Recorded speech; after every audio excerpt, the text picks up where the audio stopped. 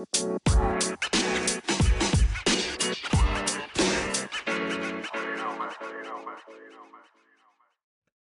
been thinking lately about this because of my own daughter.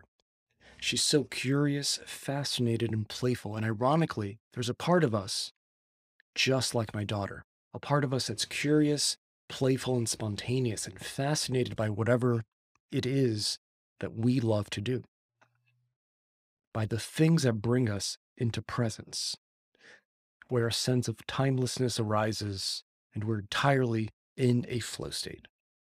This inherently curious and fascinated part of us arises from our nature. In fact, it is our nature, our true personality showing itself. And yet, as we get older, we'll sometimes agree with others on things that we don't actually mean or agree with, or we'll repress our own fascination and playfulness in order to fit in into the social context we might be a part of.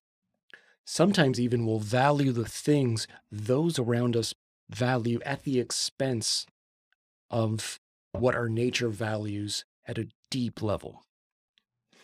If we disconnect from our nature long enough, we begin to feel aimless, uninspired, and we go through the motions of life, jumping from one task to another with little to no joy, curiosity, or playfulness in our lives. And I want to illustrate this point with a metaphor. If you take any introductory biology class, you'll learn what's called the central dogma, the process by which the DNA in your cells are transcribed and encoded into the necessary proteins to deal with environmental stresses and to communicate between other cells. Now, your genome doesn't just encode for the proteins that constitute the makeup of every cell of your body. You can actually think of your genome as a conductor that dynamically responds to the environment, tuning the dials of what the cell needs, more or less, in any moment. A conductor in a symphony is responsible for integrating the musical interpretations of all of the musicians on stage into a bigger picture. The conductors have a vision, and they're responsible for adjusting what's being played dynamically in the moment in order to manifest that vision and to create something that transcends the individual parts of the symphony. Now, from the perspective of your genome is doing something very similar. The orchestra your genome is conducting, creating, and influencing at a transcendent level is your personality. It's like a biological headset the being of your existence wears, and it comes pre-installed with every human being. It's your characteristic desires, preferences, emotional reactions, and involuntary physical responses bound together by an overall sense of identity. Now, the characteristics of our nature are unique, inventive, surprising, spontaneous, and playful. A very interesting thing happens when we start to become more aware as children and start to interact with our environment and those in our environment. Our nature encounters culture when we do this. And by culture, I mean any institution or social group. It doesn't need to be big or broad. A culture can be as small as really two individuals. Now, this is a pivotal moment in our lives because culture may not be okay with your nature. Culture begins to tell us to delete certain apps, to instead install these collections of pre-cultivated apps they give you to run on your own operating system. The problem with this is that in order for your operating system to work properly, you need to use the apps that were pre-installed and optimized to run on your own system. In other words, you need to remain loyal to your individuality, to your nature. And as children, this is a big deal. It's a big deal in our lives right now. But as kids, we are faced with two opposing forces. The first is to remain loyal to our nature, and the second is to pursue the sense of belonging, either to the family, to the culture. So conflict arises when our nature threatens our sense of belonging. And as kids, not belonging is equivalent to death. What we then do as children is to learn to sacrifice our nature to belong to culture. So, this essential part of you, your nature, is who you were before you empathically intuited who others wanted you to be and then became that. When we sacrifice our nature to belong to culture by intuiting what others want from us, we start to develop a socialized self. In other words, we begin to run these culturally inherited apps on our biological operating system. This socialized part of us is the part of you that developed in response to the pressures from the people around you, including everyone from your family to your first love to the people you work with to your friends. And as the most socially dependent of mammals, infants are born knowing that their very survival depends on the goodwill of the grown-ups around them. And because of this, we are literally designed to please others. Your nature was the part of you that cracked your first baby smile. And your socialized self noticed how much your parents loved that smile and later reproduced it at the exact right moment to convince them to pay for your student loans. Between birth and this moment, your social self has picked up a huge variety of skills. It learned to talk, read, to dance, to drive, to cook, to wait patiently, to be civilized, to restrain the urge to bite, for instance. Anything that won social approval.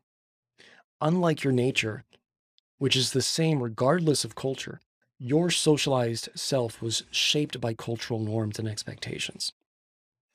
If you happen to have been born in poverty, your social self is probably street smart, cares a lot about making money, and appreciates the generosity of others deeply. Whatever you learn to be, you're still learning. Your social self is still hard at work right this moment, struggling to make sure you're honest, nice, tough, or any combination of traits and characteristics that you believe makes you socially acceptable. And now, a fascinating thing about this socialized part of us is that it's based on principles that often run contrary to our core desires. Its job is to know when those desires will upset others and to help us override natural inclinations that aren't socially acceptable. We can see the same motif depicted in the mythological story of the Grail King, the apex of divine consciousness. What is within us to realize about ourselves, that realization is what the Holy Grail represents in this story. And so, as the story goes, the Grail King, a man who really wasn't fit for the role, sets out from his castle. And as he begins to make his way to wherever it was he was going, he encounters a pagan warrior. So the Grail King takes out his own lance. They charge at each other. And the Grail King ends up killing the pagan warrior, but the pagan warrior castrates the Grail King. And this castration is supposed to symbolize the separation of grace from supernatural grace, the separation from matter and spirit that the Western European individual has undergone because they've outsourced all of their spirituality to a superordinate religious institution that then presupposes and enforces its influence on the individual. And the story is supposed to depict that no, our spirituality, our ability to have this profound realization of divine consciousness, let's say, the pathway through that is through our nature. It is not independent of or separate from our nature. It is through our nature by cultivating and acting on our natural instincts out in the world is how we transcend and encounter the Holy Grail itself. And so this motif, illustrated by Joseph Campbell, is this exact thing I'm talking about between your nature and culture. So it's a fascinating struggle that's been going on for eons, really. It's important to point out that this socialized self is frankly necessary. It serves a purpose, and it's an important purpose to acknowledge and recognize. These culturally inherited applications that we run on our biological operating system are really important to us functioning fully in the world. So the social self most definitely has value. It's taught us how to fit in, how to belong to groups, how to get along. But if it's primarily what you're running as the default applications in your operating system, you will feel at one point or another drained and aimless. You will feel the need to escape from your very own skin because these inherited applications that we're running are keeping the innate essential applications, the ones that have been optimized for your own operating system that you were born with, from operating properly. For instance, let's say Bob wakes up at 6:30 in the morning. His nature tells him that he needs more sleep because he's been getting less of it lately and his body's really tired and has been chronically exhausted.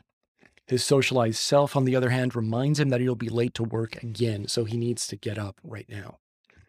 Bob eats breakfast alone, which floods him with a sense of loneliness for the partner that he had that moved out last month. And Bob thinks to call them in that moment, but his socialized self says no.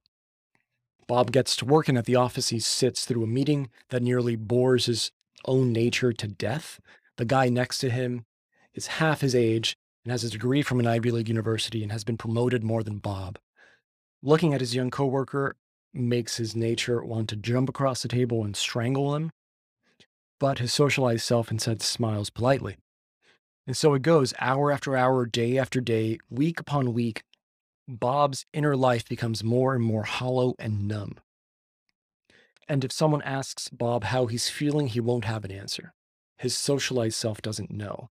And his socialized self is the only part of Bob that's allowed to speak to others. Bob's socialized self has attempted to keep Bob in his job, in his marriage, and in his life. But at this point in Bob's life, it's no longer working for him. Bob's deeply unhappy and things are beginning to fall apart for him. Now, the problem isn't that Bob's social self is a bad person. In fact, you could say it's doing the best it can, and it's trying to aim at being a good person. Bob's social self has the ability to get him all the way to where he's gotten. The problem is that only Bob's nature has the pre-installed GPS application that is unique and specific to his biological operating system that can tell Bob exactly where his true path in life resides. And it's by tuning in to that nature that Bob finds the proper direction to take his life in. Now, here's how you can tell if your nature or if your socialized self is running your life. If your feelings about life in general contain discontent, anxiety, frustration, anger, boredom, numbness, despair, your socialized self is not in sync with your nature. If you're asking to yourself, well, Alex, I want to connect with my nature. I want to feel less boredom, numbness, despair, frustration, anger, fear. Here's the good news. Your nature has never left you. It's always stayed close behind.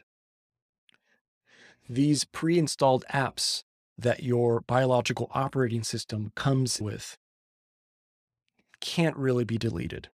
We just need to start running them more often and put aside the cultural apps here and there. So how do we begin to harmonize both our nature and the socialized self that we create?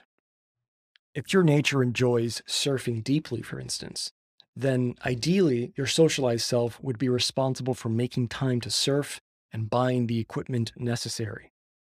If you're passionate about woodworking, your socialized self gets you through the apprenticeship required to learn the necessary skill set.